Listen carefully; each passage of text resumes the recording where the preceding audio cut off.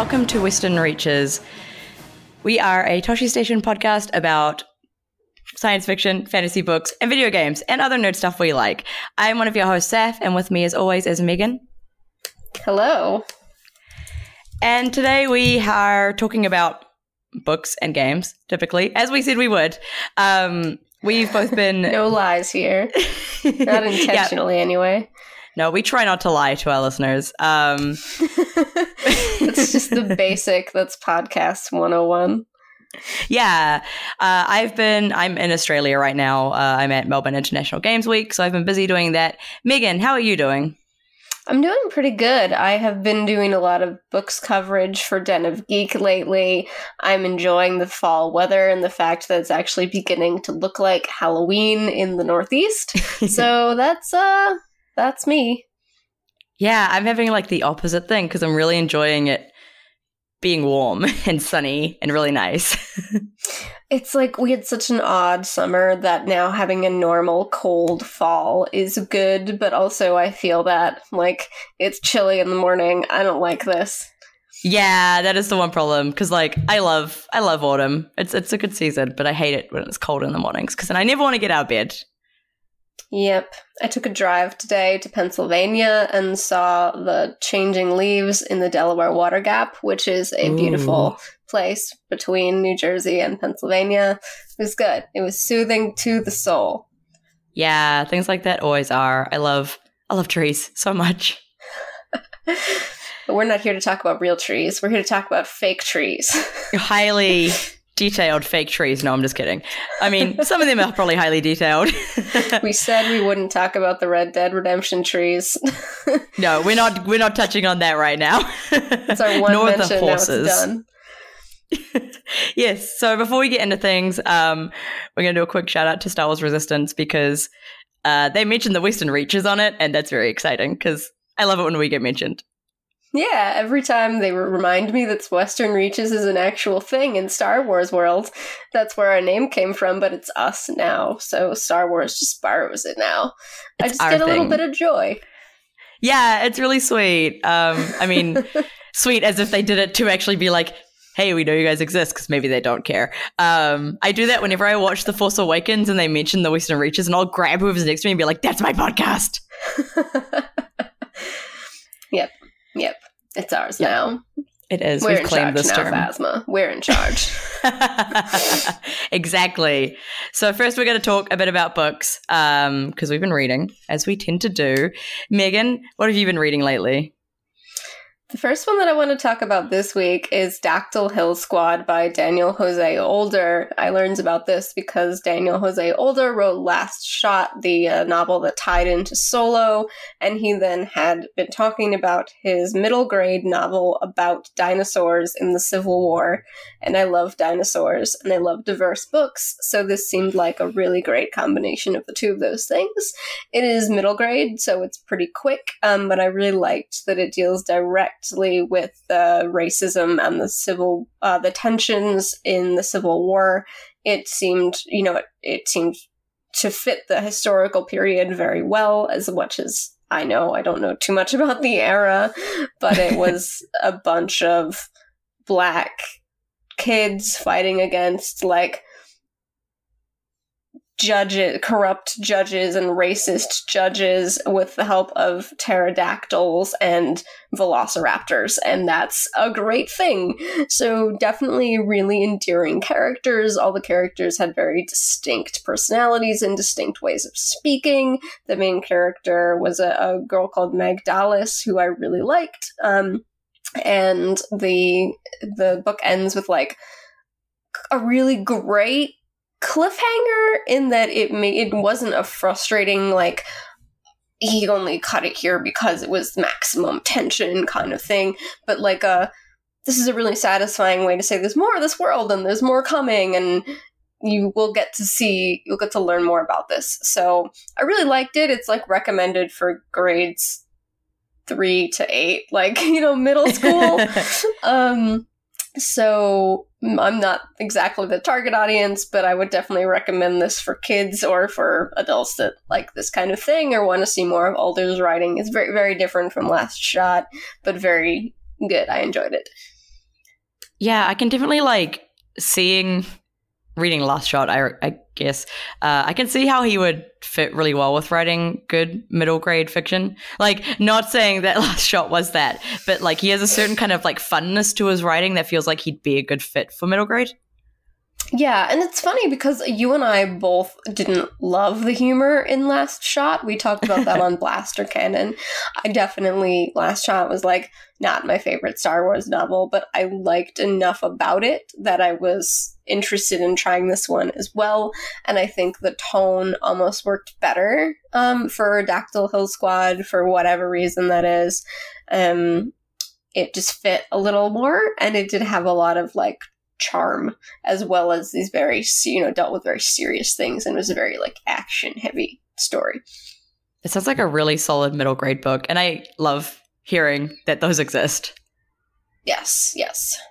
This is definitely something that, I think I would have liked to read in middle school and would have been very like, educational as well.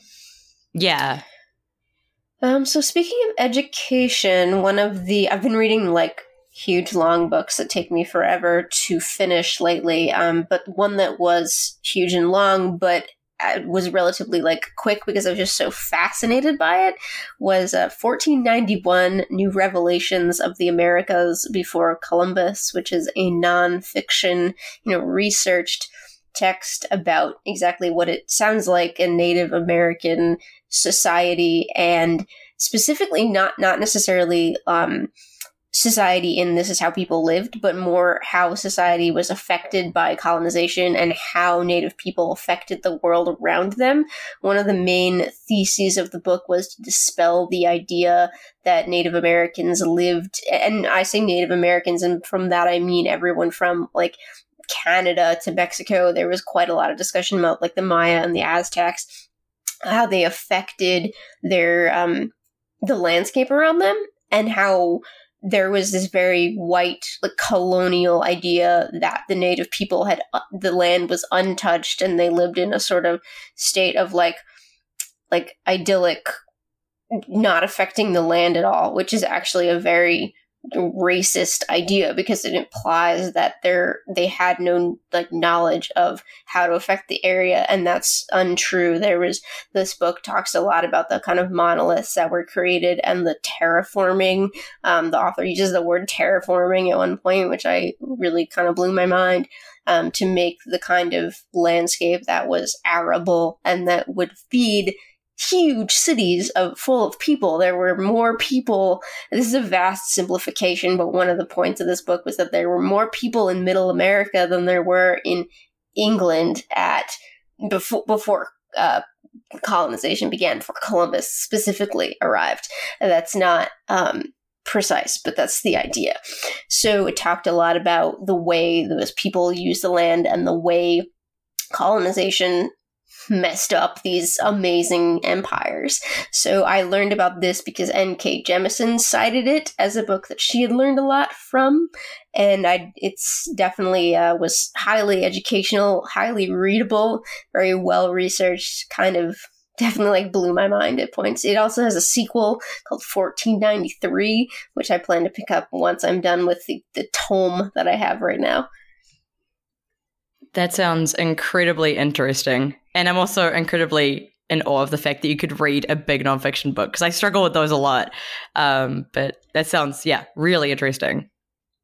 It's rare that I read nonfiction. I'm sure people that have been listening to this have heard me talk about that before, but this one was definitely a good exception. Yeah, it sounds like if you're going to make an exception, this one sounds like a good one to be that. Yep. I don't have too much more to say about that. I'm sure there are people, this author, there are many people that have smarter things to say about this than I do, but it was a good kind of first look into that for me. Yeah. So I think I talked a little bit about Brooklyn Book Festival last time. I go pretty much every year, mostly, when I can. I find it's a great place to find new books and just hang out. It's typically literary focused, but is moving more in the direction of young adult as well as genre, which I think are often, but not, they're often classed together, but shouldn't necessarily be classed together. But a lot of the big fantasy authors from the area go there. And one of the books that I picked up there, Sight Unseen, I had no idea what it was, but I thought that, the blurb sounded good, was Beasts Made of Night by Tachi Onyebuchi. And forgive me if I'm mispronouncing his name, but it is a fantasy novel inspired by his Nigerian background, and it's based around a world where sin manifests as giant creatures made of like ink and oil, and the main character has to go fight them. And there's a big like social inequality in this world where the people that dirty themselves by fighting these creatures are usually poor and downtrodden, but they're also essential to the survival of the upper class, because the upper class would be like plagued by monsters all the time without them. So it's a really interesting social commentary. I really loved the world building. I really loved how fast this book moved in the beginning. It does get a little slow as it goes on. There's kind of a maybe 3/4 of the way through, it slows down instead of speeding up. And this was one where I felt the end was kind of, like, it didn't end as strong as it began, but it was a really great concept, really fast paced in the beginning. So that was pretty good. If you like monsters, it's a really cool fantasy world with a lot of those. I dig that a lot. So, and the one that I just finished recently that I was lucky enough to get an early copy from Den of Geek was The Monster Baru Cormorant by Seth Dickinson, which is a sequel to Traitor Baru Cormorant, which I adore. It's sort of a grimdark political fantasy about a lesbian math genius infiltrating an evil empire. And the sequel is coming out on October 30th. There's a lot of coverage on Den of Geek right now. We have an interview with the author. We're going to have a couple more posts themed around that. I was really excited about this book, way before we had any of the coverage planned. I was just like, I need this desperately because I loved the first one. And I don't want to say too much about it thus far, so far, because it's not quite out yet, but this had the opposite thing with Beast Made of Night, where it started a little bit slow, but as it keeps going, it just becomes amazing. It's so dense with ideas and so sort of torturously grim. That's the thing. This is not a happy book. This is a book that kind of skewers itself a little bit. It's a book that's very, I think, maybe leans somewhat too much on the torture, grimdark kind of thing, but I really love the characters. There are some new characters that are introduced in this book that I really liked, and there are some ones that return from the previous book in unexpected ways. So I liked all of those things about it, and if lesbian, grimdark, political fantasy sounds like a thing you would like, I do recommend this. I can think of a lot of people that I could say that to, and they would love to read that, actually. It's the only thing I will say is that, content warning wise, it is very violent. It is very sort of pessimistic, I guess. It's not, if you were looking for a happy book, this is not it at all. That's the only thing I will say about that. I feel like that's a good warning to make. Yeah, just generalized. It's got a laundry list of content warnings, so just be aware of that. Yeah. I guess I could talk about my books now. Yes, this one that you made several exclamation points, and I just added several hearts. So yes, I was inspired by you talking about the sequel last episode, I think. Yes. Archivist Wasp, which is very cool. Oh my god, when you were describing it to me, I was like, this is incredibly my jam. Because, it's all of the stuff I love about the Spartans and Halo, but there's also, ghosts and weird fantasy stuff happening. It's real cool. It's so good. It's so Halo. I'm really glad you enjoyed it. I think everyone should read it, and very few people have. Yeah, I've mentioned it to a few of my friends that I recommend books to, and they've never heard of it before, and I'm like, you need to read this. It's real good. It is real good. It's a weird blend of genres and tropes, but it works so well. Yes. I'm going to look up right now whether it's available to purchase on the iBooks store, because there was the author changed publishers midway through the series, so I don't know how easy it is to access. You got it at your library? Yeah. So, but yeah, very, very Halo. That's absolutely one of the things that I loved about it, and the sort of how fierce the main character is. Fierce without being... How would you just... I want to say fierce, but without, like... Not in a clean way, in a, sloppy kind of way, which she's I very love. messy. Yeah, I love that. She's got, like, such a huge determination to live, but at the same time doesn't care about anything, really. She just has a lot of pride, I guess, and, like, that kind of fierceness makes her sloppy, but it's not a bad pride. It's just, like, pride in her doing what she does and who she is, because she is an amazing person. Yes, and she's amazing, and she's not glamorized. I think that's part of what I like so much about it. This author... Super not. I feel like I'm kind of repeating myself here, but I'm going to do it anyway. This author kind of fought tooth and nail to make sure there was no romance included in this story. She intentionally did not want there to be any, and had to turn down offers from several publishers who wanted her to include it. So that's something that she was very adamant about, and something I really appreciate. It is available on the iBooks store, if that is a place that you purchase books. I super respect that. The lack of romance in it is really refreshing, and also, like, it would detract from the rest of the book if that happened. It's just really about, like, the relationships between people that kind of are strong enough to continue after death or not, kind of. It's just really good. I think I just raced through it as soon as I got the book. I just read the whole thing in one go because I couldn't put it down. I'm so glad you liked it. I'm very glad. I could go on and on about, like, describing because I think the atmosphere is really good. The world building is really tight. Yeah. I love Catherine. I love the ghost. I love the Spartan program that's not the Spartan program, but totally is. Totally Spartans. Totally Spartans. Yeah, reading that and I'm like, this is what I want from Halo. Like, I want more of this from Halo. Sometimes they feel more like superheroes, and I think she wasn't, like, directly inspired by Halo or anything, but I think she was inspired by that kind of superhero idea. Yeah, and, like, the trauma that people go through to become that. Especially when they're forced into that role, like these poor kids were.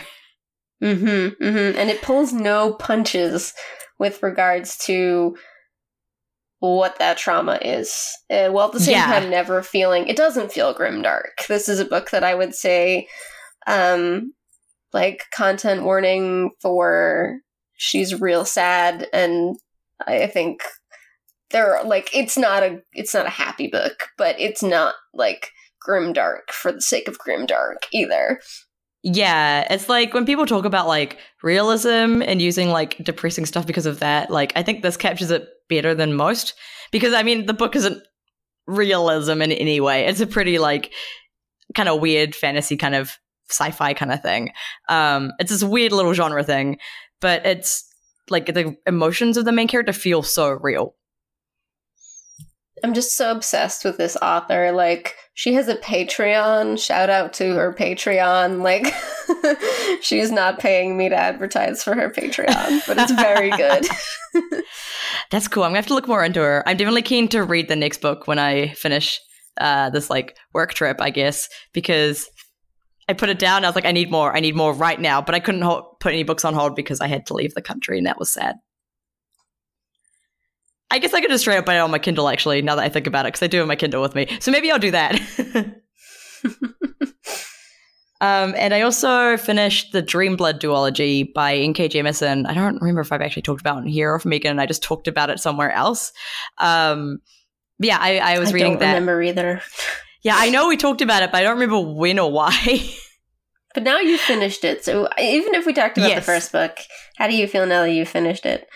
I really like it. I was kind of surprised by the choices the second book made sometimes. I guess because the first book, I guess it was about love, but there wasn't really any explicit romance in it, and then the second book there was, and I was like, oh, okay, I see what's happening here. But like, it works really well in the context of the book. So I kind of, once I realized it was happening and I'd settled into it, I was like, okay, fine, okay, I'll accept romance in a book for once in my life. This is more on me than it is on Jemison, to be fair. Well, I mean, I'm definitely like that too. Well, that's like with Updraft. It's like, I don't generally like romance in my like young adult crossover stuff, but I ship it. So this one I like. Yeah, exactly. Yeah. But yeah, Dreamblood is really cool. It's not based.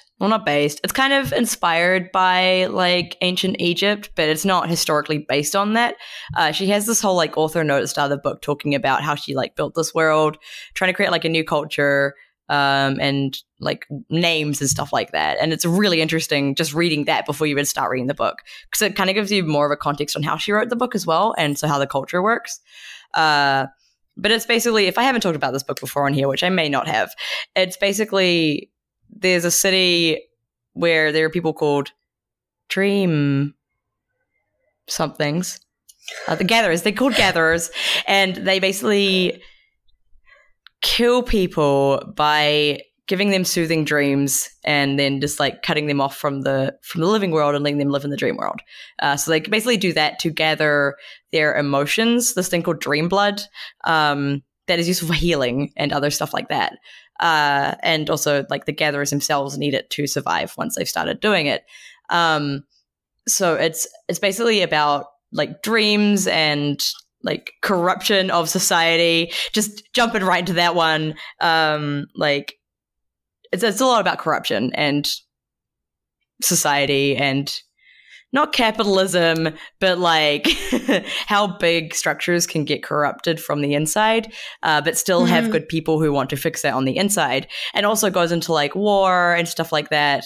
It's really interesting and it's really good. The world building is a delight, as her stuff usually is.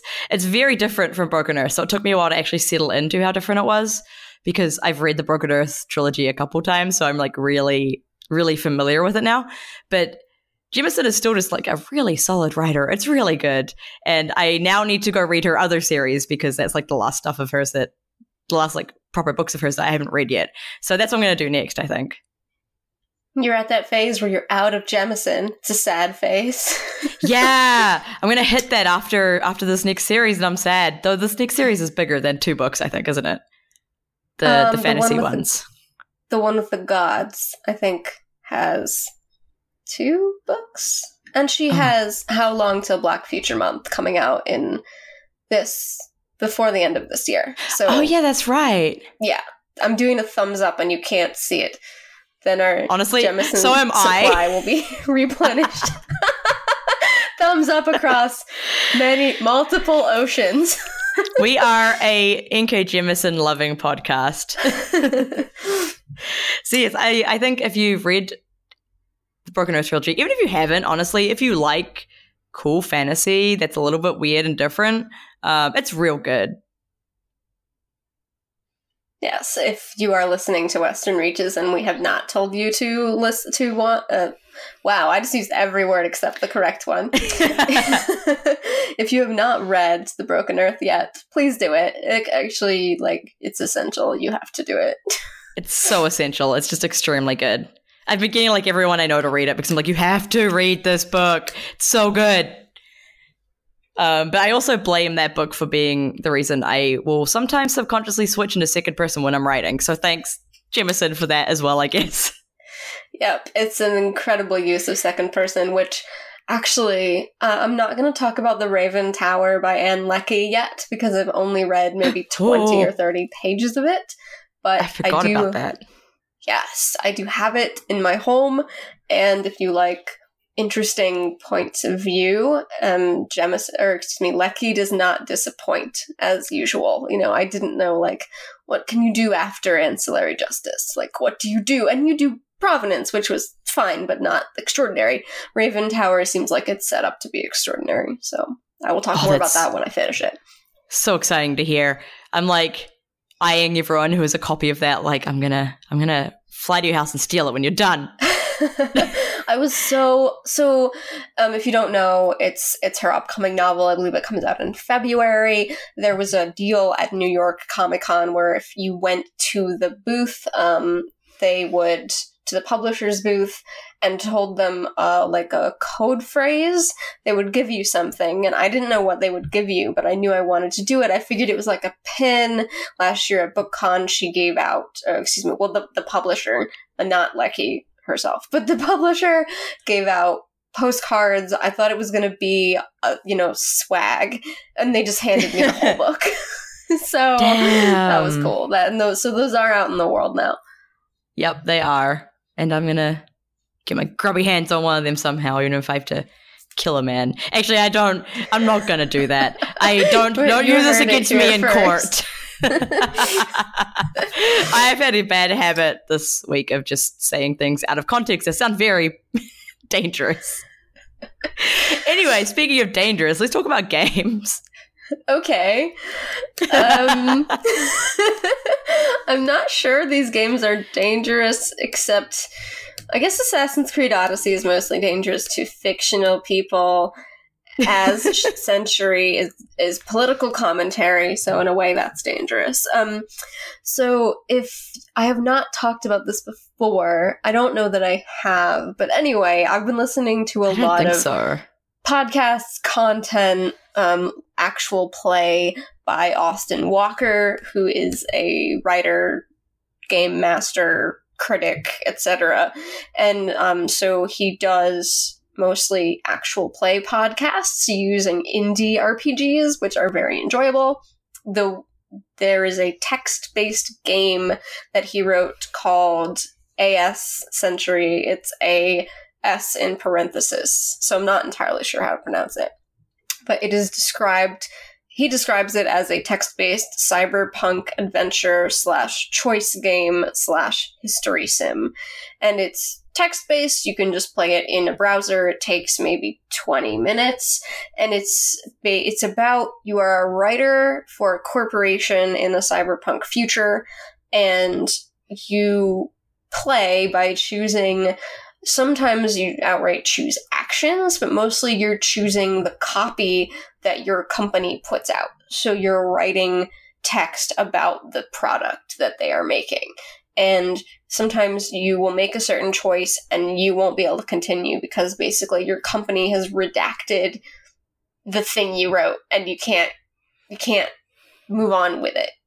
And it becomes about kind of a rebellion and about how much personal choice even matters within this cyberpunk system. And there are a couple different possible endings. The one I got was like quite trippy, sort of, which I enjoyed. And it was really good. I think that all of his content has an astonishing optimism to it, as well as being largely about corrupt systems. There's a theme that you might see going on here, and about like how much, this one in particular is about like how much freedom can you have when everything from your actual legal name to the thing you produce is controlled by your company. One thing in particular that I liked, and I did play this a while ago, so my memory of like the later plot is a little blurry, which is why I'm mostly talking about the early parts. But you can choose both a name for your character, like a legal name, and then your like hacker handle name, and the ways in which those are used in the text is really cool. So very good. It's on itch.io. It is available. If you search for As Century, you could probably find it for free. I mean, you can definitely find it for free, but if you have trouble finding it on Google, I can't help you there. I love some good sci-fi writing. Not sci-fi, cyberpunk. They start with the same sound. Especially with like watching cyberpunk be made, and I'm like, this seems like it's going to be a disaster of cyberpunk. I love hearing that there's still the RPG. You mean? Yeah, no, the cyberpunk 2077 or whatever it is. Like, that's a thing. I love hearing about like good cyberpunk that exists because it's such a good genre. I think if you want good cyberpunk, this is definitely a good place to start. As is Counterweight, which is one of the podcasts that Austin Walker does. So to go from that to a huge game that you can definitely not... Oh my gosh! Sorry, you just added something to the list that I also wanted to play. I've been meaning to play You Are Jeff Bezos, and I forgot to play it before this, but I was like, what's that name of the one where you play as, like, the capitalist entrepreneur? Okay. Yeah, anyway. I'll talk about that. Okay, cool. So, yes, we'll get there, but this is not that at all. I've been playing Assassin's Creed Odyssey, which I was really excited for because I really loved Assassin's Creed Origins, and I just generally like the open world direction Assassin's Creed seems to be going. I love that you can play as a female character, and Cassandra seemed really, well acted and like well characterized. Unfortunately, I've been having some trouble getting into this game, and I think that's for two reasons, one of which is more about me, and one of which is more about open world games, and this game in particular. Just personally, I found it hard to go from Bayek, who was like a very sweet, caring person, to Cassandra, who's kind of a like layabout mercenary from like a trash town. So it's just a very different type of character, and I didn't attach to her as quickly, but her voice acting is really good. I do like the degree to which you can like role play as her. She's pretty good. But the open world has been much discussed as being disorientingly huge, and I think that's true. The tutorial sections are about 9 hours long, and then God. Yeah, and then you realize, like, literally about 9 hours is when you have gotten to experience every type of gameplay that's available in this game. It's enormous. The menus are just sprawling and confusing, and again, this is not the game's fault, it's more my fault that I basically, like, missed an entire mechanic for a while, so it's like, there's a thing I want to do and I don't know how to do it, because it was just kind of, the menu was, like, obscure. And so I'm a little bit overwhelmed by it. I'm also at the same time underwhelmed because a lot of the quests have felt repetitive. There are a lot of like animal hunting quests, which I don't really like, not only because I'm a little bit squeamish about animal death, but because I don't think Assassin's Creed's strength is its hack and slash combat. It's good at parkour. It's good at stealth. You cannot stealth a bear. So animal combat is just not all that much fun. And I was pushed into more of it than I would have liked. The world is so huge, but there are a couple towns that I went through that were basically empty. The towns in Origins were more varied, which may very well be just the case if that's what that historical era looked like. It just wasn't all that varied. But I found them kind of dull, and then you would go through these towns that don't really have any new quests in them, and it's possible that I just haven't unlocked the quests that will go through there yet, but the last thing I did in Assassin's Creed Odyssey was to travel 5 kilometers from one end of Greece to the other to get to a character who was part of the story, who then told me, great, glad you're here, come meet me in this other place, which was 1,000 kilometers away, and then I kind of... Yeah, it wasn't so much as rage quit, it was like I just sigh quit. I know those kinds of quits. Yeah, just like I'm just not keen on this. So I do like the story, the kind of doesn't feel like an Assassin's Creed game, but it does have a kind of cool, like, there's a cult quest that's pretty neat. I like the villains. I've heard that you can flirt with the villains, so I have to try that. But overall, the story is just, I think it's all too big, bigger than it needs to be. And I know it's big partially because some players want to get, like, their $1 an hour value, right? And I think those people can absolutely get that. But for me, it's just too sprawling. So I'll have more to say about that when I get through some more of the story. I've literally heard people, like, it was a joke, but it was also kind of true, say, like, it really gets good at hour 25. So we'll see what happens at hour 25. I feel like this is going to be something that's going to come up more and more with, like, stronger, better consoles, better technology, and just... There's always been that push for open world games, and like sandboxes and stuff like that. But I think we're hitting a point now where they can make the games too big. Like, it can be really exciting to be told that you have like an entire continent that you can run around in. But like, you could do that in real life, and it's not that fun. Like, it's a lot of ground to cover. And if you don't have some kind of like Assassin's Creed Odyssey is the Kansas of open world games. Oh my god, that's too mean to both of those things. I'm sorry, but yes, I agree with you. Yeah, and I think it's going to be something. I saw someone comment today about it wasn't about Red Dead Redemption 2, but it was on a thread about it, saying that like Grand Theft Auto 5 had like the whole big city, and then it had a whole underwater thing or something like that. I never played the game much, so I'm not sure. But they're basically like, if it's that big, you can't get familiar with the game, and so you never quite like fit in with the game properly, because like, you know, like how in Horizon Zero Dawn you go through the areas so much that you just kind of know them. Like, it's still big, but you kind of get to know your way around just by habit. And the bigger the game gets, the harder that is for players, and the more overwhelmed they'll get with all of the stuff that they can do. Like, you could definitely overwhelm players with choice. And I think you said before, like, it's more your fault that you missed the mechanic. But I don't think so. I think the design of the game should have made any mechanics that you'd need very clear from the start. Well, not from the start, but like made them quite clear and given you ways to learn them very clearly, rather than you having to find it in a menu.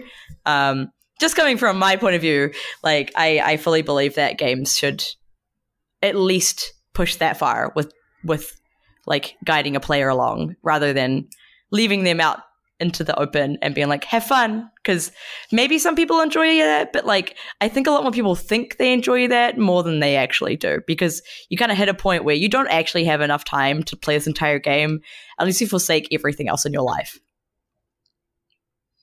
Yeah, and some players can do that, but not all of them. I think one of the problems that Odyssey ran into is that it tried too hard to give people too much choice. If you want to spend your whole time doing the ship combat, you can. If you want to spend your whole time doing assassinations, you theoretically can, although that's the part that I wanted to do and didn't see on the menu, but supposedly you can do it. And so it does give a lot of choice. But you actually, I believe it was you, in one of your talks, said that in order to get information across to a player that it was like story information, you need to tell them like 3 times. Yeah, that was me. And I think that might be the case with, you know, menu prompts and reminders of like, here's how you can do this thing. You can remind people multiple times. Yeah. I think this is going to be something we're going to see a lot more happening for a while before people realize that this maybe isn't the ideal way to make games. And that would be nice, because these games take a lot of money and time to make. I believe you could probably get a similar experience and shrink the game down quite a lot. But we'll see. A lot of people seem to be really digging it. I don't know if I'll get to play it anytime soon, because it is a big game. And I am still playing Destiny a lot. Actually, that's a lie, because I'm overseas. But it's a very big game, and the time I can spend on that is terrifying. It's competing with Destiny for me, too, because Destiny's running its Halloween event right now. Yeah! And that's much easier to, like, you can go in and play Destiny for 20 minutes. I don't usually, because I'm an addict and I'll just stay there. But you could theoretically, like, very easily so relatable. Play Destiny for, like, 20 minutes. I had to tell a friend that, like I can't join you at 6 and play for 20 minutes and then leave. I have to do everything I need to do in the day and then join you at 9 or whatever. Yep. Because that's how I am with Destiny now. Yep. I log on and I'm like, I must do everything. Yeah, but Odyssey, I think, has been getting good reviews, so don't necessarily take mine as the be-all and end-all of reviews, but I do think it is... I think we're going to come to a very interesting point where people are going to maybe start building intentionally smaller games based on Odyssey and Red Dead Redemption 2 and the response to them. Yeah, and I would like to see that, because I'm a fan of smaller games. Love my smaller games. I mean, like, everyone's always complaining about how expensive games are. I mean, make smaller games, but keep them the same price they are. I was like, you can make smaller games and make them cheaper. But I'm like, no, the games are worth more than that. We just need to slowly change the game audience's perception of cost and game, I think. that goes back to that, the cost per hour conversation, which I also think is worth talking about in regards to subscription-based games like Destiny. Is Assassin's Creed Odyssey trying to be a perpetual motion machine like Destiny?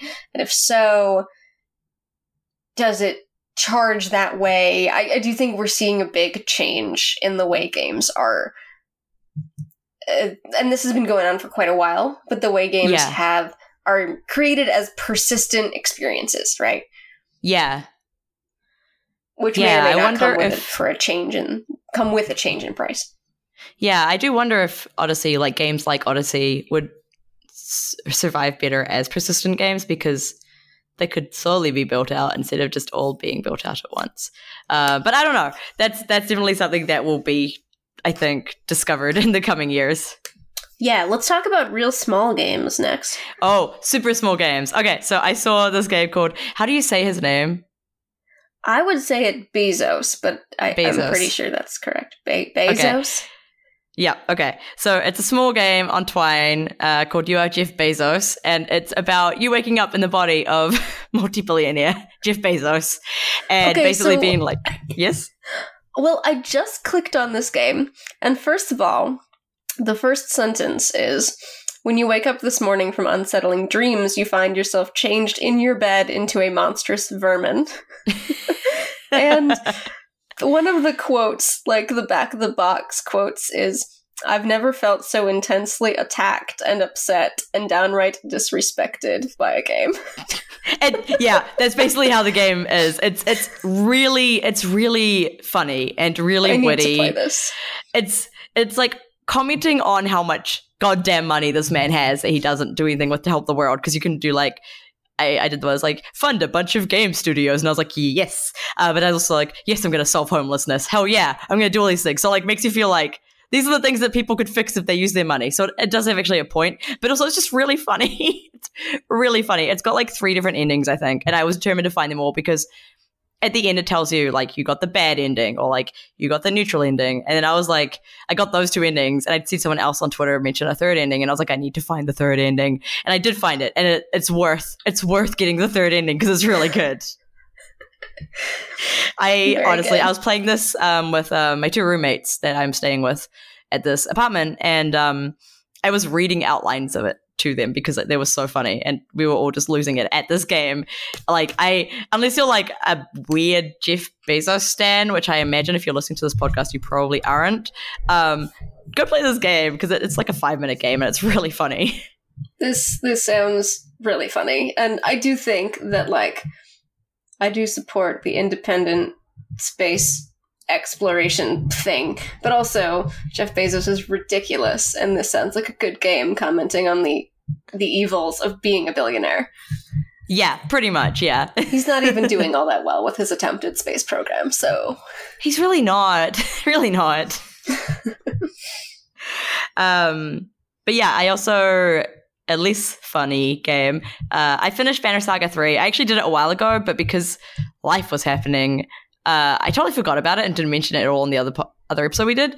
I was, thankfully, peeps on Twitter saw that I was like, I am really poor and I really want to play this game. So I actually got gifted this game, which is I'm extremely thankful for, because being able to play this game when I was in a rough part of my life kind of gave me a sense of control. But also like, I found a very relatable struggle in this game because, I mean, relatable to a point, because this game is like, the world is ending and we're all going to die. And you know what? I'm kidding. That is relatable to the real world these days. Honestly, yeah. But yeah, it was more like, it's hard and it's cruel. But the ending that I got, because I really want to email Stoke and be like, please tell me about your trees, your choice trees. I want to know. But the ending I got was incredibly like hopeful, and gave me a lot of closure that I wanted with certain characters. Like it was just, I actually cried. It's not often I cry at the end of a game, but I actually cried at the ending of this game, and finishing it made me feel like hopeful. Like I was like, these people went through so much and things still like kind of worked out, kind of. It kind of depends on who you're looking at, but like they found their hope and they got through it, and I'm like, cool, they could do it, so could I. I didn't expect to get inspirational about the Banner Saga. That's kind of what happened. But also, very good game. I was kind of like worried about how they would finish the series because it's very branching, I guess. It's very choice based, and there's a lot of variables, and I don't know how much it branches, but it feels like it could branch a lot. I was really happy that a choice I made in the first game, a kind of throwaway choice I made in the first game, came back in this game as an important thing. Because in the last game, it never got mentioned again. And I was like, but where is the thing? I want to know about the thing. And then they brought it back in this. And it was like a big part of like the final, I guess, chapter of the game, which I really enjoyed.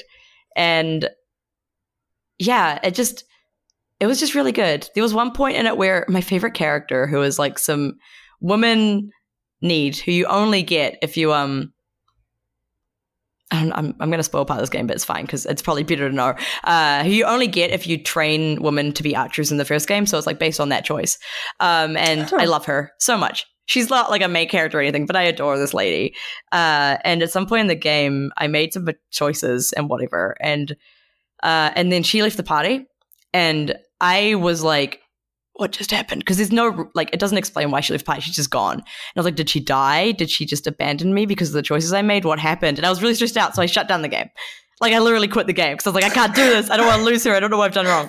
So what I did was I went back. I save scummed because I was real sad about this and discovered that there's no way you keep her in the party at that point. Turns out that she's just leaving the party. She comes back and she's just trying to leave. So like she didn't like leave your party, but it's in preparation for her character potentially leaving your party.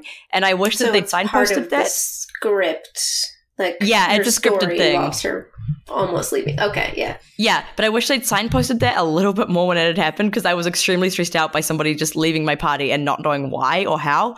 Like I hated that. I really did. So yeah, that was like my biggest complaint. I would be annoyed by that too, because that's almost like the opposite of accidental BioWare romance. It's like accidental rejection. Yeah. It was so stressful. I was so stressed out. I was like, is this a bug? What's happening? I don't understand. And I didn't pick up the game for a couple of days because I was so like sad about it. So there you go. You never know how attached to random characters your players will become. But I also think it is kind of a thing of, it is a bad idea to just suddenly do stuff without signposting to your player that you can make a choice about it later, or like it'll come back. Because like I hadn't finished the game yet. I didn't know how much previous choices were going to come back. Like I love the games, but I still was a little bit iffy on that because there have been, at least in the first game, there were some choices that you could make that were just like, I was like, definitely needs more signposting around here so the player actually knows what they're getting into, because you can seriously screw yourself over in that first game if you're trying to be a good person. Yeah. But I really, really, really liked it. It was a really good final game. So all up, I think that trilogy, now that there's a third game, the second game doesn't feel quite so like just it ends out of nowhere, because the second game didn't really have a solid ending off memory. But now that they're all out, like I fully recommend, if you haven't already, playing them all the way through. They're very intense games, and the strategy battle, I'm still terrible at it. I'm still terrible at the fighting system. I'm so glad they have an easy mode.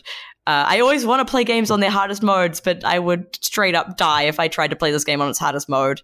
So yeah, it's a good game. Good. I feel like since you have had such a grueling time with it and you've talked about it as such a grueling experience in the past, that for you to come out with hope makes me happy. Yeah, like, it felt I don't good. go here, but I'm glad you're happy.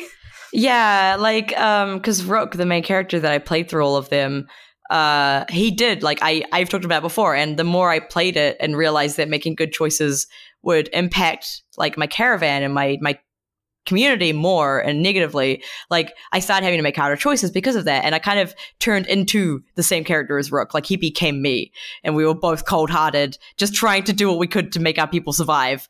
And so getting that kind of closure at the end of the third game of, like, what you did mattered, and, like, you can rest easy kind of sort of thing was just really nice. And I'm glad that they didn't, like, screw me over at the ending, because I also would have cried, but not for a good reason. Yeah. Though I am curious, because I did save scum again, because I made a choice And then the choice ended with someone I like dying. And I was like, no, I refuse. And I was like, okay, I know that like these choices will change how like all of this happens. So I changed my choices because I was like, whatever. And so I'm curious how the game ends if I hadn't changed that choice, because that would have actually like been quite a big difference to how it ended for me. But I'll play it again one day when I'm ready to face that combat system again. All right. Yeah, that's one that I think isn't really my type of game, but I've been hearing your saga of the Banner Saga and have been quite entertained. Yeah, it's definitely like, it's kind of sucks because it's a really good narrative game, but also it does balance that out with the combat being extremely not narrative game. So it's a weird in between, but I hope that it inspires more games kind of in this vein of storytelling. And it goes to show that you can write good branching games, because this one is that. I think I will hunt down that tree one day and find out how the choices actually work, because I'm so curious. Anyways, so speaking of games with choices, that seemed like a bad segue. I went to... It's all right. There are games with choices in the thing I'm about to talk about, but I went to an event in Melbourne International Games Week called Parallels, which is a showcase of kind of like smaller indie games. And I went to this last year, and it was incredibly cool. There's like a bunch of really good games. This is where I saw the Untitled Goose Game, and I was like, oh my god, this game's amazing. If you haven't heard of the Untitled Goose Game, look it up, because you play as a goose and you are horrible and ruin everyone's day, and it's the best. This year was like, I had a bunch of friends in it this year because, you know, my friends are game developers. But the ones that like I was particularly in love with, there's one called Pigeon Game, which is like by Lyra Smith, and it's Pigeon Game is about fulfilling your lifelong fantasy of holding a pigeon. And it's basically, it's amazing. I just like put my hand on like my throat, you know, the like. Yeah. Wow. It's when I saw it, because I don't love pigeons, but just watching, it's a really sincere, wholesome game. This is basically someone who wanted to make a game that her mum could play, and is also just kind of making a game for herself. Like, she saw a bunch of like real fluffy fat pigeons once and was like, I want to pick up those pigeons and hold them. And so she's making a game about it. Is this game currently playable anywhere? I don't know if it's out yet. I think there might be a build of it out. Let me see if anywhere outside of Melbourne, that is. I recognize that Melbourne is a real place. Yes. Yes, you can get it. On smitleu.itch.io. It's available there. It's so cute. Basically, you're in a pen. I think this might be an earlier version of the game. I'm not sure it's the finished version, but you're in a pen with a bunch of pigeons, like a little thing, and you can just like throw a bunch of seeds at them, and they eat them, and then eventually like they'll fall asleep, and you can pick them up and just like play with them in your hands, like jiggle them around and stuff. And the pigeons work with like the same physics as like jiggle physics and in boobs and video games. So they're really wobbly pigeons. Okay, so I just did find this on itch.io. The graphics are so adorable, and these are extremely fat pigeons, and this looks very good. Yeah, she was talking about it and showing us gifs of it, and everyone in the room was just like, oh my god, this is so cute. And I opened up the itch page as she was talking, so I would buy it when I got home, because like, I need to play this pigeon game. It looks so cute. So yeah, that's a very small, cute game that was at Parallels that I really liked. There was also another one called Sign In, Sign Out by Tegan Webb. And Sign In, Sign Out is a piece of interactive fiction that explores the ways in which people would indirectly communicate via the internet in the early 2000s. And the way it was presented at Parallels was that the creator did a live read-through of it as she played through it. And it was... I've seen this game around because it's been like entered in indie game things before, but I didn't actually know what it was. And I just saw that it was an interactive fiction thing, and I was like, I'll play that at some point probably. But I think the way that it was presented with her reading it was really good, because it actually made me listen to it and pay attention to it instead of just being like, oh yes, words. And it's basically about like having a crush on someone or liking someone that you talk to online, but not being able to talk to them about it. And so like you kind of communicate that through the game, like your blogs, like your live journal entries and stuff like that. And it's kind of surreal, and it feels very like sincerely about that time. It's really, the writing is really good. I really enjoyed it. So if you like interactive fiction, I can recommend that. Though I don't actually think it's out yet, so I can't actually tell you to go play it yet, but it's good. And there was also Novena, which is a game that I think might have been a jam game. It's a game about comforting a friend. And basically it's made on Bitsy, which is a relatively easy engine to get into, which is like pixel art, basically. And you're like this little pal, little animal thing who's like, I think it's based around the idea of like reciting, like a novena, I think, is like a prayer that you do for like 9 days or something. It's like a repetition thing. I'm not entirely sure because I just got this explained to me at Parallel. So this is me paraphrasing that. But you're basically just trying to the character, the ocean in this game grants wishes. And so you're trying to return the ocean to get your wish granted. And the ocean's like, no, I'm not doing this. And the music, the graphics, the writing, everything, I think the entire game was inspired by a poem that this person wrote that then they made into a game. So it's very poetic in its structure.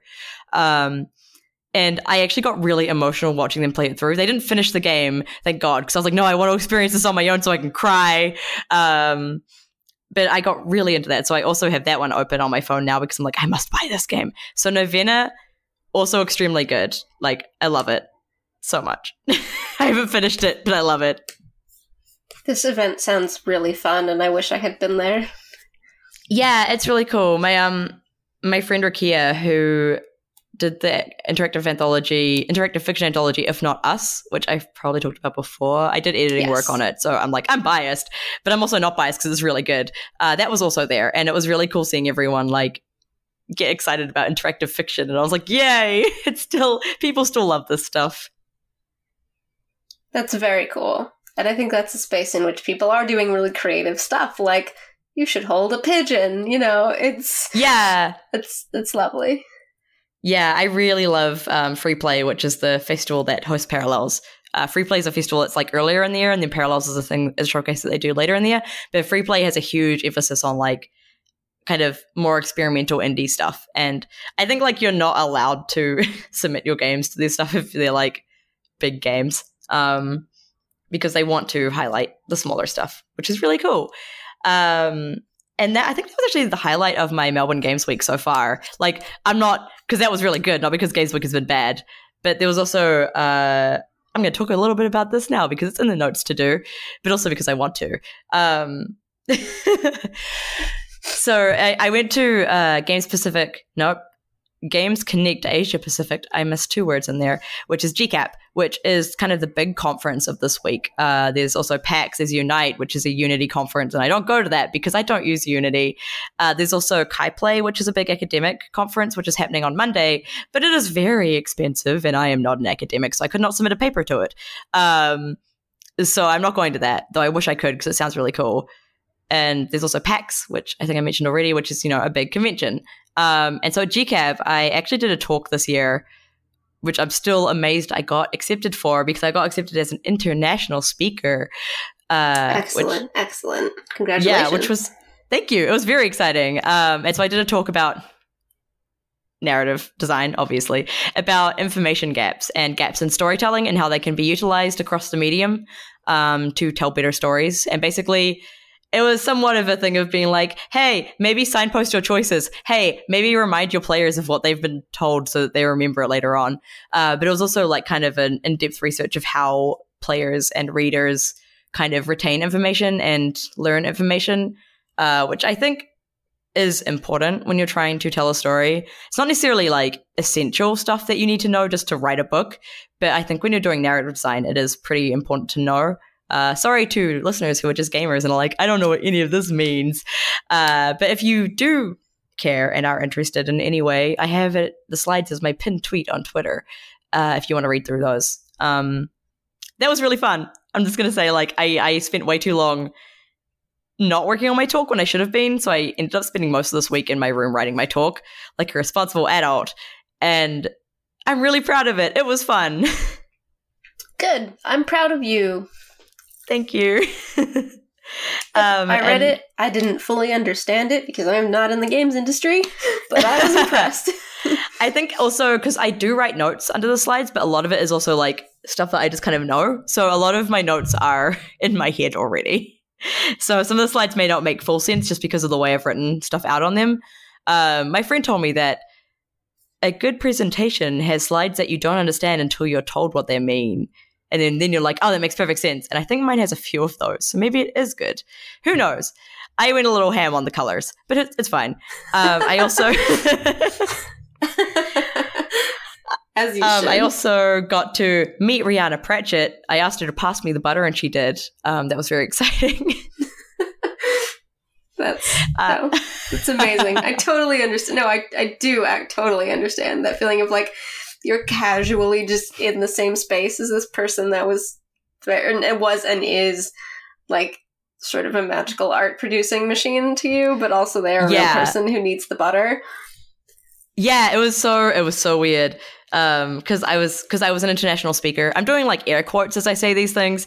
So I was on the VIP table at this lunch that I went to. And so I got to sit on the same table as like a bunch of like people like Rhianna Pratchett. And I was just like, whoa, what is going on? I don't know what to do. And I barely talked to her because I was like, this is Rhianna Pratchett. And I was also sitting a couple seats away from her. So it was kind of awkward to lean across the table and be like, hello, I am Saf. But then I ended up actually being on a panel with her. Those words exactly. That is generally what I say when I don't know how to introduce myself properly to someone. It's happened a few times. And I was on a couple panels yesterday, and one of them had Rhianna Pratchett on it as well, which is the Writers Anonymous panel that we do at PAX, which I guess is now a thing that we just do because we did it last year and did it again this year. And both times we had David Gator on it last year, which was like, what the hell is happening? And now we've Rhianna Pratchett on it this year, and I was like, what the hell is happening?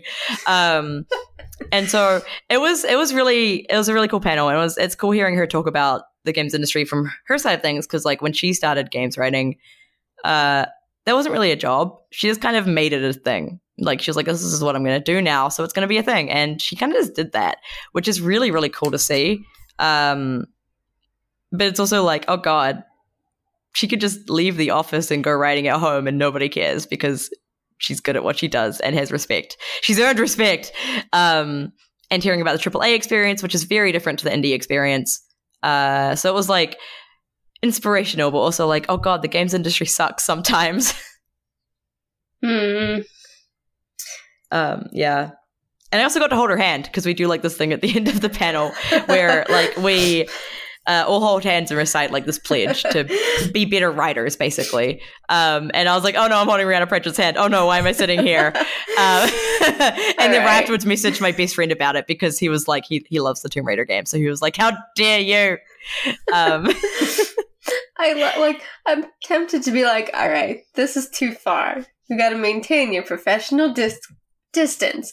But also, that's delightful, and I'm really glad you're having a great time and making such good connections.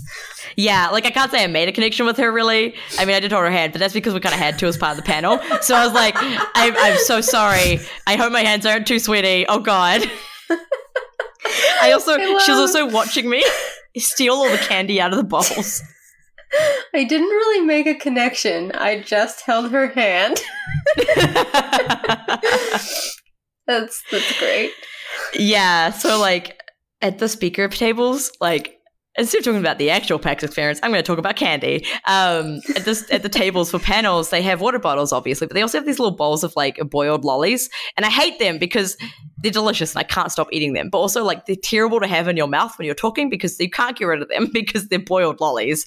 Wait, I don't think that's a thing that we say in America. What is hard candy? Boil hard candy? Yeah, like just like the ones that are hard that you have to like. Is like okay, yeah, kind of like that, but like the sweets that are like in wrappers. Okay, gotcha. Yeah, so like those kinds of things. Yes, and there are pictures on your Twitter. I've seen pictures of them. Yes. So both panels I went to, I stole all of the good candies out of the bowl, so there were only orange ones left, and I'm so sorry to everybody who had to eat the orange ones after I was gone. But I was sitting there stealing the candy out of the bowl and like looking, and Rihanna Pratchett was just watching me do this. And so I like left the ones I'd stolen on the table in case she wanted them, but then she kept picking ones out of the bowl instead, and I was like, okay, I'm so sorry, I just left you with orange ones. I hope you like orange ones. And then I shoved them all in my bag when I left the panel. So that's me. I'm a candy gremlin. It's critically important. Truly the only important look behind the scenes at Melbourne Games Week. Yep. I wish I could comment more on the indie games being shown there at the moment, but I actually can't because I went to play them yesterday, but it was so busy because it was Saturday. So I'm going to go do that today because I want to play games. Apparently Kingdom Hearts 3 is on the floor, so I'm going to elbow some people out of my way to play that game because Kingdom Hearts 3 is all that will own me once it comes out. Very good. Very good. Yeah. Games Week this year has been interesting because there's been like a lot of talk about crunch and like audiences and all of that stuff and leadership because, you know, there's been a lot of crunch stuff happening, like a lot of news coming out this year. And so I was part of like kind of the keynote of the second day of GCAP, which was basically just a bunch of 5-minute rants. Like it was lightning talks. So we basically were given the prompt of like rant about whatever you feel like. And if like rant about whatever you feel like in the theme of the event, which was behind the walls, beyond the walls, something building the walls, something about walls. And then they were like, or not, just talk about whatever you want. And so my rant was about how games need writers and that game writers are actually really important and that you should hire them. And afterwards, a bunch of people came up to me and they're like, thank you for saying that because nobody respects us. And I was like, I know, that's why I yelled this at everybody. But there was also one about, hang on, let me just quickly double check what his name was because I've forgotten. Where is it? There it is. By Keith Fuller, he's been working in like games like 20 years or something. Like he's a proper veteran. And he's shipped 12 AAA titles, so he knows what he's doing.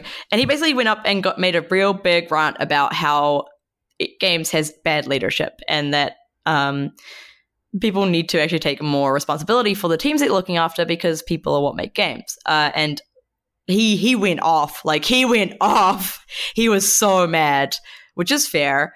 So it was like, and then there was also, what's her name? Kate Edwards? She's not on the thingy. Oh, there she is. Kate Edwards, who is the CEO of Geogrify, which is a consultancy for stuff. She used to be the director of the IGDA, the executive director at that. So she's like quite a well-known person amongst the game industry. She got up and basically was like, collective action. We need to take collective action. We need righteous anger and stuff like that. And was basically trying to be like, if we don't all act together, we can't make it better. So there was like a lot of talk about like people working together and also leaders taking ownership for the people they're looking after. And I don't think we've really had stuff like that in previous years of Games Week. There hasn't been this big push like this and like this anger that's kind of brewing underneath. And I think seeing this stuff with like Red Dead Redemption 2 coming out, as well as other games, like Telltale closing and stuff like that, has really just like kind of ramped that up. And so there was a different energy around everything this year just because of that. And I think just like Assassin's Creed Odyssey, we're going to see a lot of changes kind of coming in the future because of stuff like this. I think that's really good. I can't speak to it from an industry perspective, but I can speak to a larger art perspective. I think that art in general is undervalued and that people should speak out for their own value. So I'm really glad that this is something that's coming to the fore in the games industry right now. And as you said, I think especially, and this is my bias too, but writers tend to be kind of invisible when it comes to the conversation around games. And I'm glad that you, and it sounds like others as well, are pushing for more, both just more understanding of what writers do and also, correct compensation and, compensation that people can live on, ideally. Yeah, that's the dream. Because, like, I love games and I love working in games, but I'm also just, like, I think when you don't work in games or you don't have any idea of how it works, it's very easy to see it as like a dream job and like an ideal thing. But once you actually work in games, it's hard. It's largely boring. There's a lot of work that is very boring. It's just another job, and getting the idea that it's like the ideal job, because it is a very cool job. Like I do get to work on games, but it's not like some dream job that's magical and impossible to get. It is a possible job.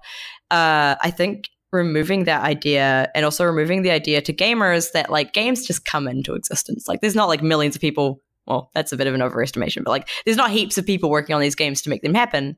I think we've got to change those perceptions as well to help the games industry grow.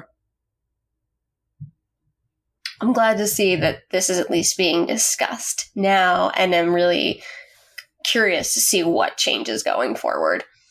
Yeah, me too. I have a feeling there's going to be a lot of stuff over the new year, which I'm excited to see, but also terrified to see because I don't know what's going to happen. But yeah, it's been a good experience this week. Less of a positively uplifting year. Like last year, I think I came out of Games Week being like, yes, narrative design is what I want to do, and I want to be in games forever now. And like I'm here now, and I want to do narrative, but I'm also a lot more realistic about it as well. Of like, if I can't get a career in games, like I can go do something else. Like there are other jobs out there, and that's not as heartbreaking to me as it once was. But I still want to work in games, so I'm willing to fight for it. This got weirdly serious somehow. My bad. No, I think that's a perfectly appropriate thing. I do think that's a good point to wrap up on, because I do want to end on that like kind of inspiring note of like, be inspired, be realist, get what you like, be paid as you deserve, you know? Yeah. I think it's worth looking at what you're doing and what you want to do, and for fighting for what's good. And I'm a much stronger belief right now that I think everyone should work to help the people around them. And in my case, this may mean that I will butt heads in the future, because I've suddenly decided to take the very strong stance of, if it's the right thing to do, I'm just going to do it. So we'll see how that goes for me. That could be bad, but hopefully it's good. So yeah, I believe everyone should fight for good. Yes, and I want to believe that ultimately fighting for good matters. And now we're really into the Hallmark card territory. But I think we are. I think, yes. Yeah. I think it has to. Yeah, absolutely. So all of us should just go do that. As if it's easy, but we should try. So that's going to be our episode for today. We had a turn, but you know what? It's fine. That's good. We're doing this now. It's good. I feel energized. I do feel energized. I'm going to go kick today's ass. So Megan, where can people find you online? Time zones. She's like, I'm ready. I'm going to work. I'm like, I'm going to go to sleep. Yeah. I mean, I would rather go to sleep, but you know. Yeah. No. So you can find me at Blog Full of Words on Twitter. I write for StarWars.com, Star Wars Insider, and Den of Geek. My current and latest work for StarWars.com is about the spooky stories of the Witches of Dathomir. Oh my God, so good. Thank you. I also read a couple Choose Your Own Adventure games, Twine games, which can be found on my website at blogfullofwords.blogspot.com. Those are also very good. You can find me on... find you? On Twitter, amazingly. At Wanderlustin, WANDERLUSTIN. I'm mostly off my hiatus now, so I'm mostly back to normal on Twitter, which is fun. Exciting. You can also find me at notsafework.com, but don't judge the website right now. It's going through some changes, so it looks kind of ugly. I also have a Patreon, which is the same as my Twitter. And I also podcast with Megan on Blaster Cannon for Den of Geek, which is a good one. And I also do Rogue Podron, which is a terrible one. Rogue Podron is good. It's very good. Thank you. Yeah. So you can also find Western Reaches on Twitter at Western_Reaches. We are a Toshi Station podcast network, so toshistation.net is where our home is, so you can check that out. And we will be back next month with more stuff. Give us, if you have any ideas for main topics that you'd like us to dig into, feel free to add us either on our podcast Twitter or at our personal Twitters, because we like to know what people want to hear us talk about. So go have fun, everybody. Fight for good, and don't forget to check the Western Reaches.